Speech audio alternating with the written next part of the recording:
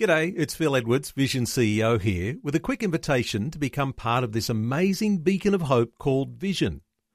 Together we can put our love into action to help people of all kinds build or rebuild their lives on the truth of God. Please consider the part you can play during our upcoming Visionathon appeal, remembering that it's your support that makes Vision possible, including this podcast. Life, culture and current events from a biblical perspective. 2020 with Neil Johnson on Vision. An update today on the reforms of an ancient practice in India where young girls are dedicated to a temple goddess and trapped in a life of ritualised sexual abuse. They suffer from HIV/AIDS, alcohol and substance abuse, poverty, depression and marginalisation at every level. These girls are known as Jogini girls, who come from the lowest caste in India, the Dalit people, who were previously known as the Untouchables. Well, Kate is the CEO of the Dignity Freedom Network, joining us for an update on their good work. Kate, welcome back to 2020. Thanks, Neil. Thanks for having me on the show again. Kate, how did you fare through the last couple of years? And I know it's not all over. We might feel like things are softened a little bit here, the COVID crisis and how you've dealt with things and the mission that you have into India. Oh, it's just been the most, for everybody, I speak for everybody, I think, on the face of the planet, to say it's been the most extraordinary couple of years. But certainly we've seen a lot of things happening in India, and the work has just evolved as the needs have increased. So increase of unemployment leads to increase in domestic abuse, increase of trafficking. You can't feed the mouths around the table, so let's get rid of the girls. We'll put them into child-bride marriages. We'll dedicate them to the temple goddess. Whoever will take them off our hands, that sounds great, so we can try and stretch the little bit of resources that we have. So all of the issues that we're facing in India have just increased through the last 18 months to 12 to 2 years. Now, the Jogini girls, as I understand it from our past conversations, it is actually outlawed in India, but the practice continues throughout villages across such a vast nation. That's correct. It was made illegal in March 1988, which is absolutely brilliant, and I applaud the Indian government for that step. But just because it's illegal on paper, obviously it means that it doesn't trickle down into practice in the villages. And just like there's many things that are illegal here that still continue, it still continues, particularly in remote villages and particularly in areas where there's high illiteracy. Kate, how do these girls get free from this ritualised abuse? Give us, in a nutshell, how the process works if you're going to get one of these girls free from this abuse that they're under, as temple prostitutes. So we actually work with nationals on the ground, and the team on the ground who are actually spearheading this whole program are actually women who have come out of the practice themselves. And so we connect with them just one-on-one, we talk with them, we explain the practice is illegal, we connect them with our healthcare, we do HIV and AIDS testing. We love these girls, we pray with them, and we just empower them and encourage them. And it's quite a journey that they come on because it's a very ritualised system of abuse, and they're absolutely destroyed inside. And so it's just a gentle leading them through this process. And then as they come out of the practice and as they realise that everything has just been such a lie, they then are the ones who we empower and train up, and they become our village leaders, and they're the ones who go back into their village. And first of all, they connect with other Joginis and help them understand that they don't have to say yes to these men and that they can come out.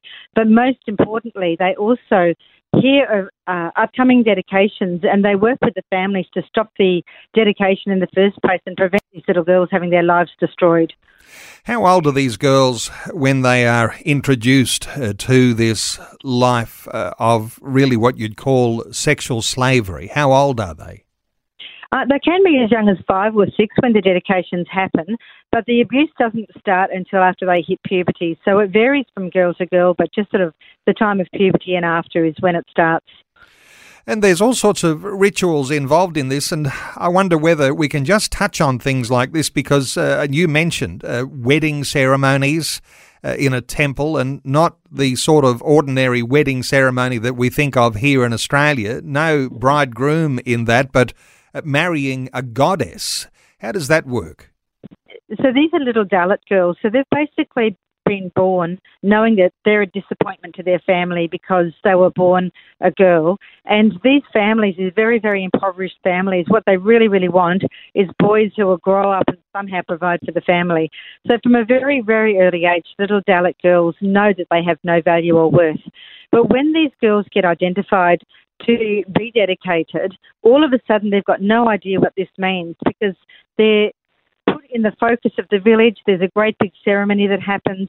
They get beautiful dresses put on them, flowers put in their hair. And for the first time in their life, they're made to feel like there's something special. And, of course, we all know being made in God's image, we do have inherent value and worth, so it's something we innately crave.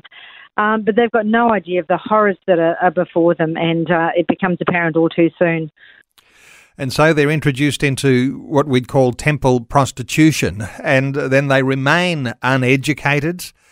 Many of them are illiterate. And so when someone from your team comes along and introduces them to a new direction and a new hope, a new opportunity, that must be life-changing. Well, often they're very scared because they've been abused by so many people. They're abused within their village.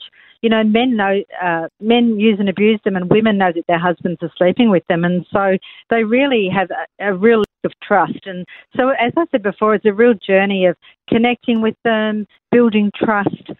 Just befriending them is really the first step, just treating them like they do have value and worth.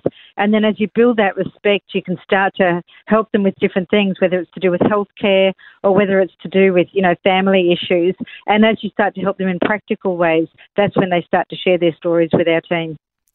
Give us an idea of the extent of the challenge here, because as I understand it, there are thousands of villages where this practice continues on, and your teams are out and about. You're sort of into the hundreds of villages, but thousands of villages means that there's a really big shortfall and lots more work to do. That's correct, Neil. So we've put a survey in the field, and we don't know that it's exactly correct, partly because there is a lot of illiteracy, and partly because we know that the ones who know that it's illegal won't necessarily tell us the truth anyway. But from our estimation, the practice occurs in around 3,000 villages. We've been operational now in over 250 villages, which is brilliant. And the villages that we've been working in for the last decade, we are seeing the practice come to an end. We're seeing women coming out of the practice, but we're also seeing the dedications coming to a stop. But as you say, 250 villages sounds absolutely fantastic, but it means there's still thousands of villages where we still don't have a presence. Now, you've had community health workers also out in the field, but there's been a bit of a development, and COVID might have a bit of a silver lining here because you've become very accustomed to using telehealth, and that is creating bigger opportunities. That's correct. And so because we have community health workers in many, many villages across this area, they already speak the local language, they already have the trust of the village. And so when COVID hit, they were able to respond quickly. And people have been so generous in supporting our work, which is great. And when COVID first hit, we actually saw a number of our Jogini women die because they're health compromised and because, they're the poorest of the poor anyway. But when the second wave hit last year, and because we sent out a great big, please can you help, and you let me share on Vision, invited me to share, and people gave, we were able to really support the Jogini women through the second wave. We increased their nutritional supplements, we gave them immediate health care and so on. And one of the most amazing things is not one of our Jogini women died at all in the incredible second wave that India experienced in May and June last year. So a huge thanks to everybody who's been supporting this work. Well, there may be listeners right now listening in thinking, I could really get involved and make a difference in the lives of these Jogini girls, getting them free from this dreadful cultural, ritualistic abuse. And so far as whether you've got a budget to work on, or is there a goal for any immediate campaigns that you're running? I know that you have significant expenses because in getting some of these girls free, you're actually using lawyers, and there are people who you've got appointed as Jogini village leaders. What sort of dollars do you need to keep everything afloat and to keep going into the next level? So to remain operational in one village for 1 year costs $1,800. And so every time, we've got people who say, I'll support a village for a year. We've got other people who say, our Bible study group, our life group will support a village for a year, and together they do whatever they can to raise the $1,800. But during March and April, we have a special campaign.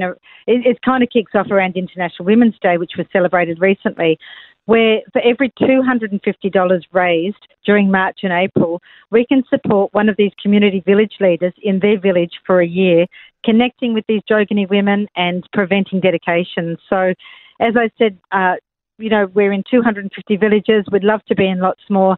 The thing that's preventing us is lack of finances. So for every $250 raised, so some people have sourdough cooking classes or Indian food cooking classes. Other people have clothes swaps or movie nights. Some people say, look, here's $1,000 and that will cover 4 Jogini village leaders for a year. And other people say, well, I'm going to put a jar out, at my ladies group each week, and people will put coins in and we'll send that in at the end of the term. So it's whatever people feel like they can do and partner with us is every donation that comes in we're so grateful for and really appreciate the connections. Well, Kate, a special honour to you for the good work you do and the way that listeners will know you can articulate just what's going on in the life of these Jogini girls, and to hear good stories that they are getting freed from this temple prostitution. Let me connect listeners with you personally. Here's the website address, dfn.org.au. DFN stands for Dignity Freedom Network, dfn.org.au. And if you're wildly looking for somewhere to write down a phone number, let me give you a 1-800 number too, so that you can connect with Kate. 1-800-949-774. 1-800-949-774. Kate, thanks so much for your update today on 2020. Thanks so much for having me on the show, Neil. Thanks for taking time to listen to this audio on demand from Vision Christian Media. To find out more about us, go to vision.org.au.